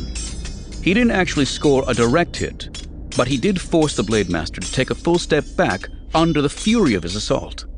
Suddenly the Twi'lek leapt high in the air, spinning and twisting so he could lash down at Bane as he flipped over the top of him. Bane was ready, switching from offense to defense so smoothly it all seemed to be a single action. He parried both blades of Qasim's weapon, even as he ducked out of the way and rolled clear to safety. He spun to face his foe, only to see that Qasim had lowered his weapon, signifying the end of the lesson. Very good, Bane, the Twi'lek said, giving him a slight bow. I thought you might be caught off guard by that move, but you were able to anticipate and defend it with near perfect form. Bane basked in his master's praise, but he was sorry to know the session was over. He was breathing hard, his muscles glistening with sweat and twitching with adrenaline, yet he felt as if he could have continued fighting for hours. Sparring and drills had become much more than mere physical exertion for him now. Each movement, every strike and thrust had become an extension of the force acting through the corporeal shell of his flesh and bone body. He longed to engage another opponent in the dueling ring. He hungered for the challenge of testing himself against the other apprentices. But it wasn't time. Not yet. He still wasn't good enough to defeat Sirach, and until he could take the Zabrak down, he had to keep his rapidly developing talent hidden. Qasim tossed him a towel. Bane was pleased to see that the Twi'lek was sweating too, though nowhere near as profusely as he was. Do you have anything you want me to work on for tomorrow? Bane asked eagerly. A new sequence, a new form, anything? You've moved far beyond sequences and forms, the Master told him. In that last pass, you broke off your attack in the middle of one sequence and came at me from a completely different and unexpected angle. I did? Bane was surprised. I didn't really mean to. That's what made it such a potentially devastating move, Qasim explained. You're letting the Force guide your blade now. You act without thought or reason. You're driven by passion, fury, anger, even hate. Your saber has become an extension of the dark side. Bane couldn't help smiling, but then his brow furrowed in consternation. I still couldn't get past your defenses, he said, trying to recreate the battle in his mind. No matter what he had tried to do, it seemed one side of the Twi'lek's twin-bladed weapon was always there to parry his attack. A seed of doubt crept into his mind as he recalled that Sirach used a similar style of weapon. Does the double-bladed lightsaber give you an advantage?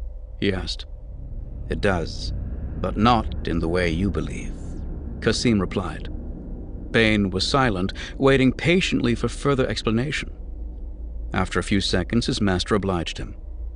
As you already know, the Force is the real key to victory in any confrontation. However, the equation is not so simple. Someone well-trained in lightsaber combat can defeat an opponent who is stronger in the Force. The Force allows you to anticipate your opponent's moves and counter them with your own, but the more options your foe has available, the more difficult it is to predict which will be chosen. Bane thought he understood. So the double-bladed weapon gives you more options? No, Qasim replied. But you think it does, so the effect is the same. For several seconds, Bane thought about the Blade Master's strange words, trying to decipher them. In the end, he had to admit defeat. I still don't understand, Master. You know the single-bladed lightsaber well. You use it yourself, and you've seen most of the other apprentices use it as well. My double-bladed weapon seems strange to you, unfamiliar. You don't fully understand what it can and cannot do. From the lack of impatience or exasperation in the Twi'lek's tone, Bane could tell this was something he hadn't been expected to grasp on his own. In combat, your mind tries to keep track of each blade separately, effectively doubling the number of possibilities. But the two blades are connected. By knowing the location of one, you are automatically aware of the location of the other. In actual practice, the double-bladed lightsaber is more limited than the traditional lightsaber. It can do more damage, but it is less precise. It requires longer sweeping movements that don't transition well into a quick stab or thrust. Because the weapon is difficult to master, however, few among the Jedi, or even the Sith, understand it. They don't know how to attack or defend effectively against it. That gives those of us who use it an advantage over most of our opponents. Like Githany's whip, Bane exclaimed. Githany eschewed traditional weaponry in favor of the very rare energy whip, just one of the many traits that made her stand out from the other apprentices. It operated on the same basic principles as a lightsaber, but instead of a steady beam, the energy of the crystals was projected in a flexible ribbon that would twist, turn, and snap in response to both Githany's physical motions and her use of the Force. Exactly. The energy whip is far less efficient than any of the lightsaber blades. However, nobody ever practices against the whip. Githany knows that her enemy's confusion at being confronted with the whip gives her an edge. By telling me this secret, you've given up your advantage, Bane noted, smiling as he pointed to Kasim's double saber. Only to a very small degree, the Twi'lek said. You now understand why an exotic weapon or unfamiliar style will be more difficult to defend against. But until you become an expert in a particular style, in the heat of combat, your mind will still struggle to grasp its limitations. Bane kept pressing, eager to turn this new insight into something practical he could use. So, by studying different styles, I could negate that advantage? In theory. But time spent studying other styles is time away from mastering your own form. Your best progress will come from focusing more on yourself and less on your opponent. Then why even bother telling me all this? Bane blurted out, frustrated. Knowledge is power, Bane. My purpose is to give you that knowledge. It is up to you to figure out how best to use it. With those words, the Blade Master left him, heading down the temple stairs to steal a few hours of sleep before the morning sun rose. Bane remained behind, wrestling with the lesson until it was time to meet Githany in the archives.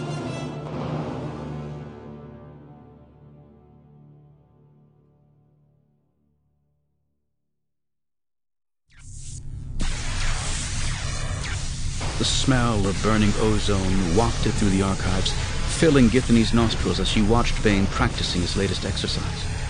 The room crackled and hissed as he channeled the energy of the Force and flung it about the room in great arcing bolts of blue-violet lightning. Githany stood with Bane at the center of a maelstrom. A fierce wind swirled around them, tearing at her hair and the folds of her robe. It rocked and shook the bookshelves, knocking manuscripts to the floor and rifling their pages. The air itself was charged with electricity, causing her skin to itch. In the midst of it all, Bane laughed, then raised his arms in triumph and launched another blast to ricochet off the far wall. Each time the lightning flared, the intensity of the flash burned Githany's retinas, causing her to shield her eyes. She noticed that Bane didn't look away. His eyes were wide and wild with the rush of power. The thunder was almost deafening, and the storm was still building. If Bane wasn't careful, the echoes would reach the levels above the archives, revealing their secret training ground to the rest of the academy. Moving carefully, Githany reached out and touched his arm. He snapped his head around to face her, and the madness in his eyes almost made her recoil. Instead, she smiled. "Very good, Bane!" she shouted, trying to make her voice heard above the din. "That's enough for today!" She held her breath in anticipation until he nodded and lowered his arms. Instantly, she felt the power of the storm abating. Within a few seconds, it was gone. Only the mess it had made remained. I've never felt anything like that before," Bane gasped, his face still showing his exhilaration. Githany nodded. "It's a remarkable sensation," she agreed, "but you must be careful not to lose yourself in it." She was parroting the words of Master Cordis, who had taught her how to summon Force Lightning only a few days earlier. However, she had never conjured anything even approaching the majesty of what Bane had just unleashed. You must maintain control, or you could find yourself swept up in the storm along with your enemies, she told him, trying to mimic the calm, slightly condescending tone the masters used with their apprentices. She couldn't let him know that he had already surpassed her in this new talent. She couldn't let him know that she had felt the cold grip of fear clutching at her during his performance. He looked around at the toppled shelves, taking in the books and scrolls strewn about the room. We'd better clean this up before somebody sees it and wonders what happened in here. She nodded again, and the two of them set to restoring the archives to their previous state. As they worked, Githany couldn't help but wonder if she had made a mistake in allying herself with Bane. Only the top apprentices had been present when Cordis had taught them to use the dark side to corrupt the Force into a deadly storm. None of them, not even Sirach, had been able to create much more than a few jolts of energy that first day. Yet only an hour after being taught the technique by Githany, Bane had summoned enough energy to rip apart an entire room. This wasn't the first time Bane had taken a lesson she had taught him and exceeded her achievements on his first attempt. He was far stronger in the Force than she had realized, and he seemed to be growing more so each day. She worried that she might lose her control over him. She was careful, of course. She wasn't foolish enough to tell him everything she learned from the Sith Masters, yet that didn't seem to be giving her an advantage over her pupil anymore. Sometimes she wondered if all his study of the ancient texts was actually giving him an advantage over her. Learning at the feet of a true master should be more beneficial than reading theoretical works written thousands of years earlier, unless the current-day Sith were somehow flawed. Unfortunately, she didn't know how she could test her theory. If she suddenly started spending hours each day in the archives, Bane would wonder what she was up to. He might decide that her teachings weren't as valuable as what he could learn on his own. He might decide she was expendable, and if it came down to a confrontation, she was no longer sure she could defeat him. But Githany prided herself on her adaptability. Her initial plan of keeping him as a subservient apprentice was no longer viable. She still wanted Bane on her side, though. He could prove to be a powerful ally, beginning with his killing Sirach. They worked in silence for the next hour, gathering up the books and straightening the shelves. By the time the room was restored to some semblance of order, Githany's back ached from the constant bending, lifting, and reaching. She collapsed into one of the chairs, giving Bane a tired smile. "I'm exhausted," she said, with an exaggerated sigh. He made his way over and stepped behind her, placing his large hands on her shoulders, just at the base of her long neck. He began to massage the muscles, his caress surprisingly gentle for a man so large. That feels nice," she admitted. "Where did you learn to do this?" "Working the cortosis mines teaches you a lot about aches and pains," he replied, working his thumbs deep into her shoulder blades. She gasped and arched her back, then went slowly limp as her muscles melted beneath his touch. He rarely spoke of his past life, though over their time together, she had pieced most of it together. In contrast, she had always been much more guarded with what she revealed about herself. "You asked me once why I left the Jedi," she mumbled, feeling herself drifting away on the rhythmic pressure of his fingers on her neck. "I never told you, did I?" "We all have things in our past we would rather not revisit," he replied without stopping. "I knew you would tell me when you were ready." She closed her eyes and let her head fall back as he continued to knead her shoulders. "My master was a Cathar," she said softly. "Master Handa. I studied under him for almost as long as I can remember. My parents gave me over to the Order when I was just a toddler. I've heard the Jedi care little for the bonds that hold families together. They only care about the Force," she admitted after a moment's consideration. "Worldly attachments, friends, family, lovers, cloud the mind with emotion and passion." Bane chuckled, a deep, low sound she felt thrumming through the tips of his fingers. Passion leads to the dark side, or so I've heard. It wasn't a joke to the Jedi, especially not to Master Handa. The Cathar are known as a hot-blooded species. He was always warning me and Keel about the dangers of giving in to our emotions. Keel Charney, another of Handa's Padawans. We often trained together. He was only a year older than me. Another Cathar? Bane asked. No, Keel was human. Over the years we became close. Very close. The slight increase in the pressure of his touch told her that Bane had taken in the full meaning of her words. She pretended not to notice.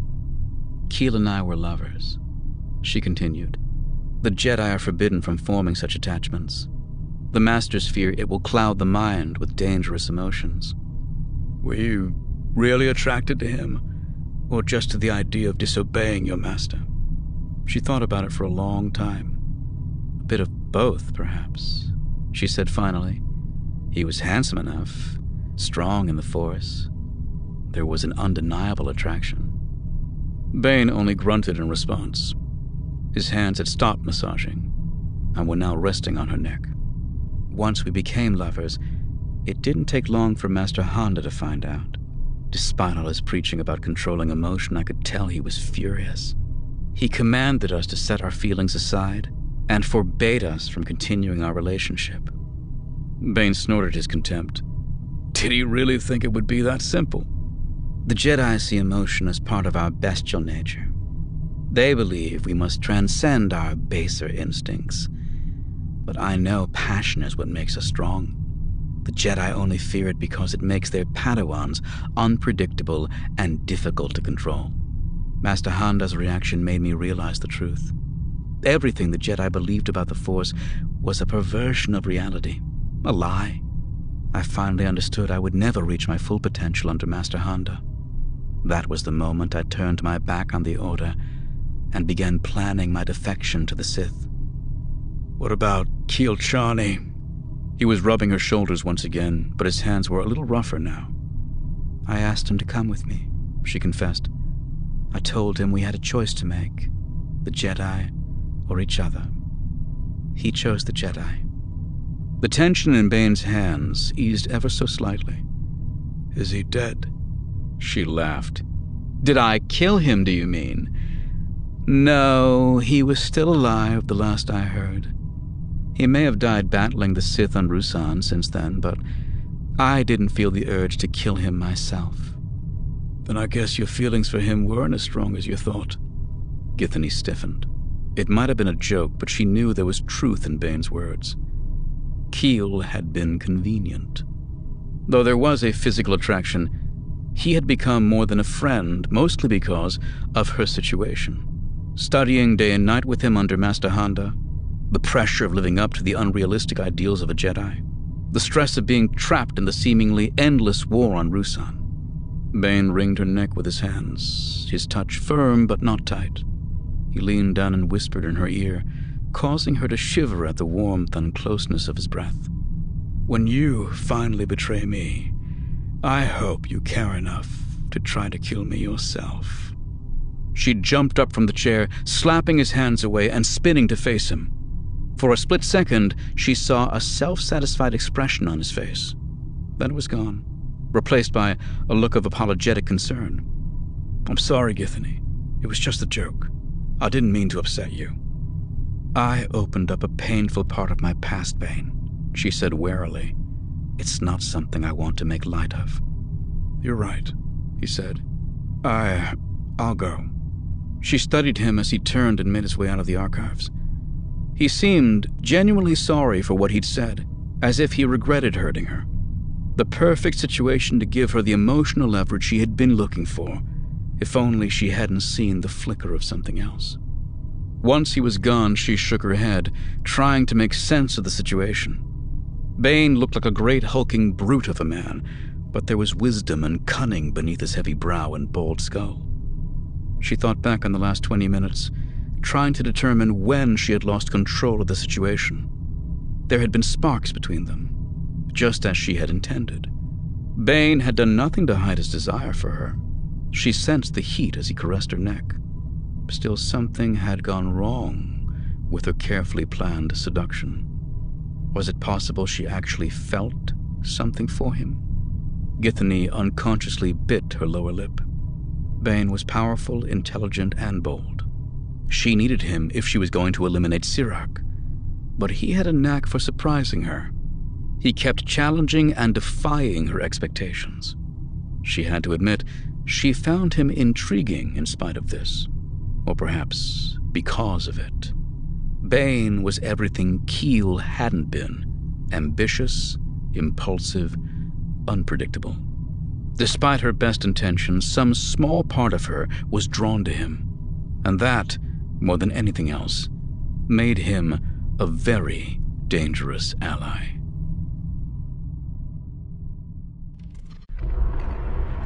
Chapter 16. High atop the Temple of Korriban, beneath the light of a blood-red moon, two figures stood poised in silhouette. One human, one Twi'lek. A chill wind swept across the roof, but though both combatants had stripped off their robes to fight bare-chested, neither shivered from the cold.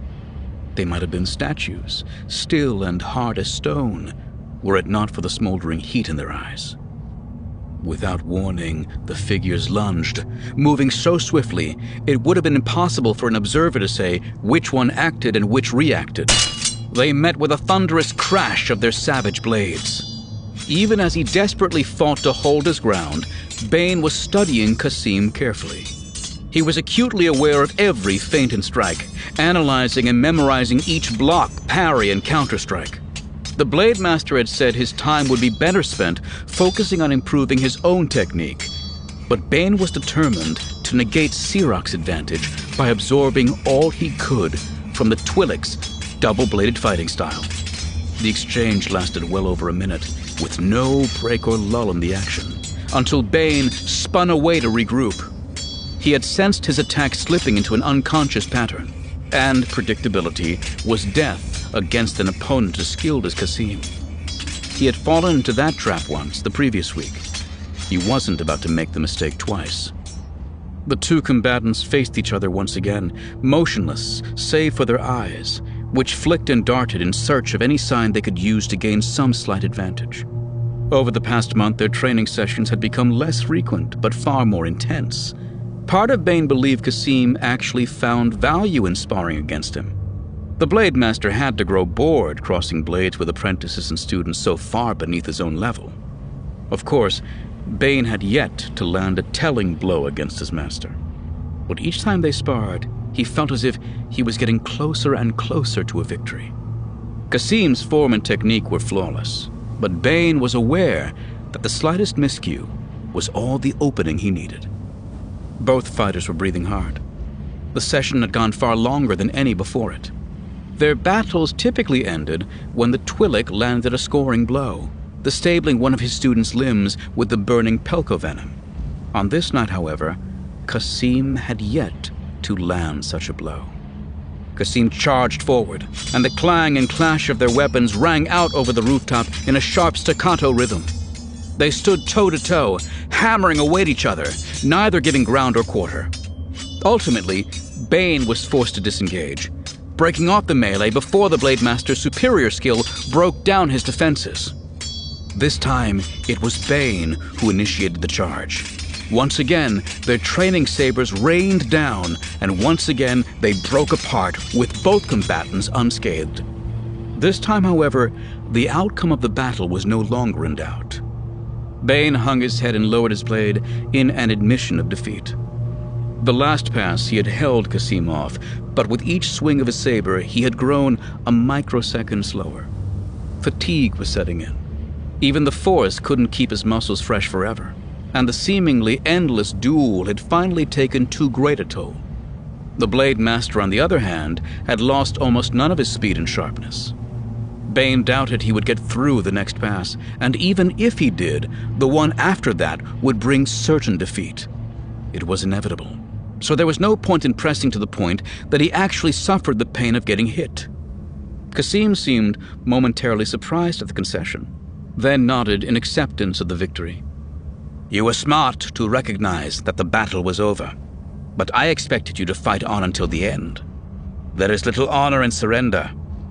"Honor is a fool's prize," Bane replied, reciting a passage from one of the volumes he had recently read in the archives. "Glory is of no use to the dead." After pondering his words for a moment, the Blade Master nodded. "Well said, my young apprentice." Bane wasn't surprised that Kasim didn't recognize the quote. The words had been written by Darth Revan nearly 3 millennia earlier. The masters were as lax as the students when it came to studying the ancient writings. It seemed the Academy had turned its back on the past champions of the dark side. True, Revan had eventually gone back over to the Jedi and the Light after being betrayed by Darth Malak. Still, Revan and Malak had come within a hair's breadth of wiping out the Republic. It was foolish to discount all they accomplished, and even more foolish to ignore the lessons that could be learned from them. Yet Cordus and the other masters stubbornly refused to spend any time studying the history of the Sith Order. Fortunately for Bane, it was a trait they passed along to their students. It had given him an undeniable advantage over the other apprentices. If nothing else, it had shown him the true potential of the dark side. The archives were filled with accounts of incredible feats of power. Cities laid waste, worlds brought low, entire star systems swallowed up when a Dark Lord caused the sun to go nova. Some of these tales were likely exaggerations, myths that had grown with each retelling before being set down on parchment. Yet they had their roots in truth, and that truth had inspired Bane to push himself farther and faster than he otherwise would have dared. Thinking of Revan and the Sith Lords of the past brought to mind another question that had been troubling him for some time. "Master, why don't the Sith use the Darth title anymore?" "It was Lord Khan's decision," the Twi'lek told him as he toweled off.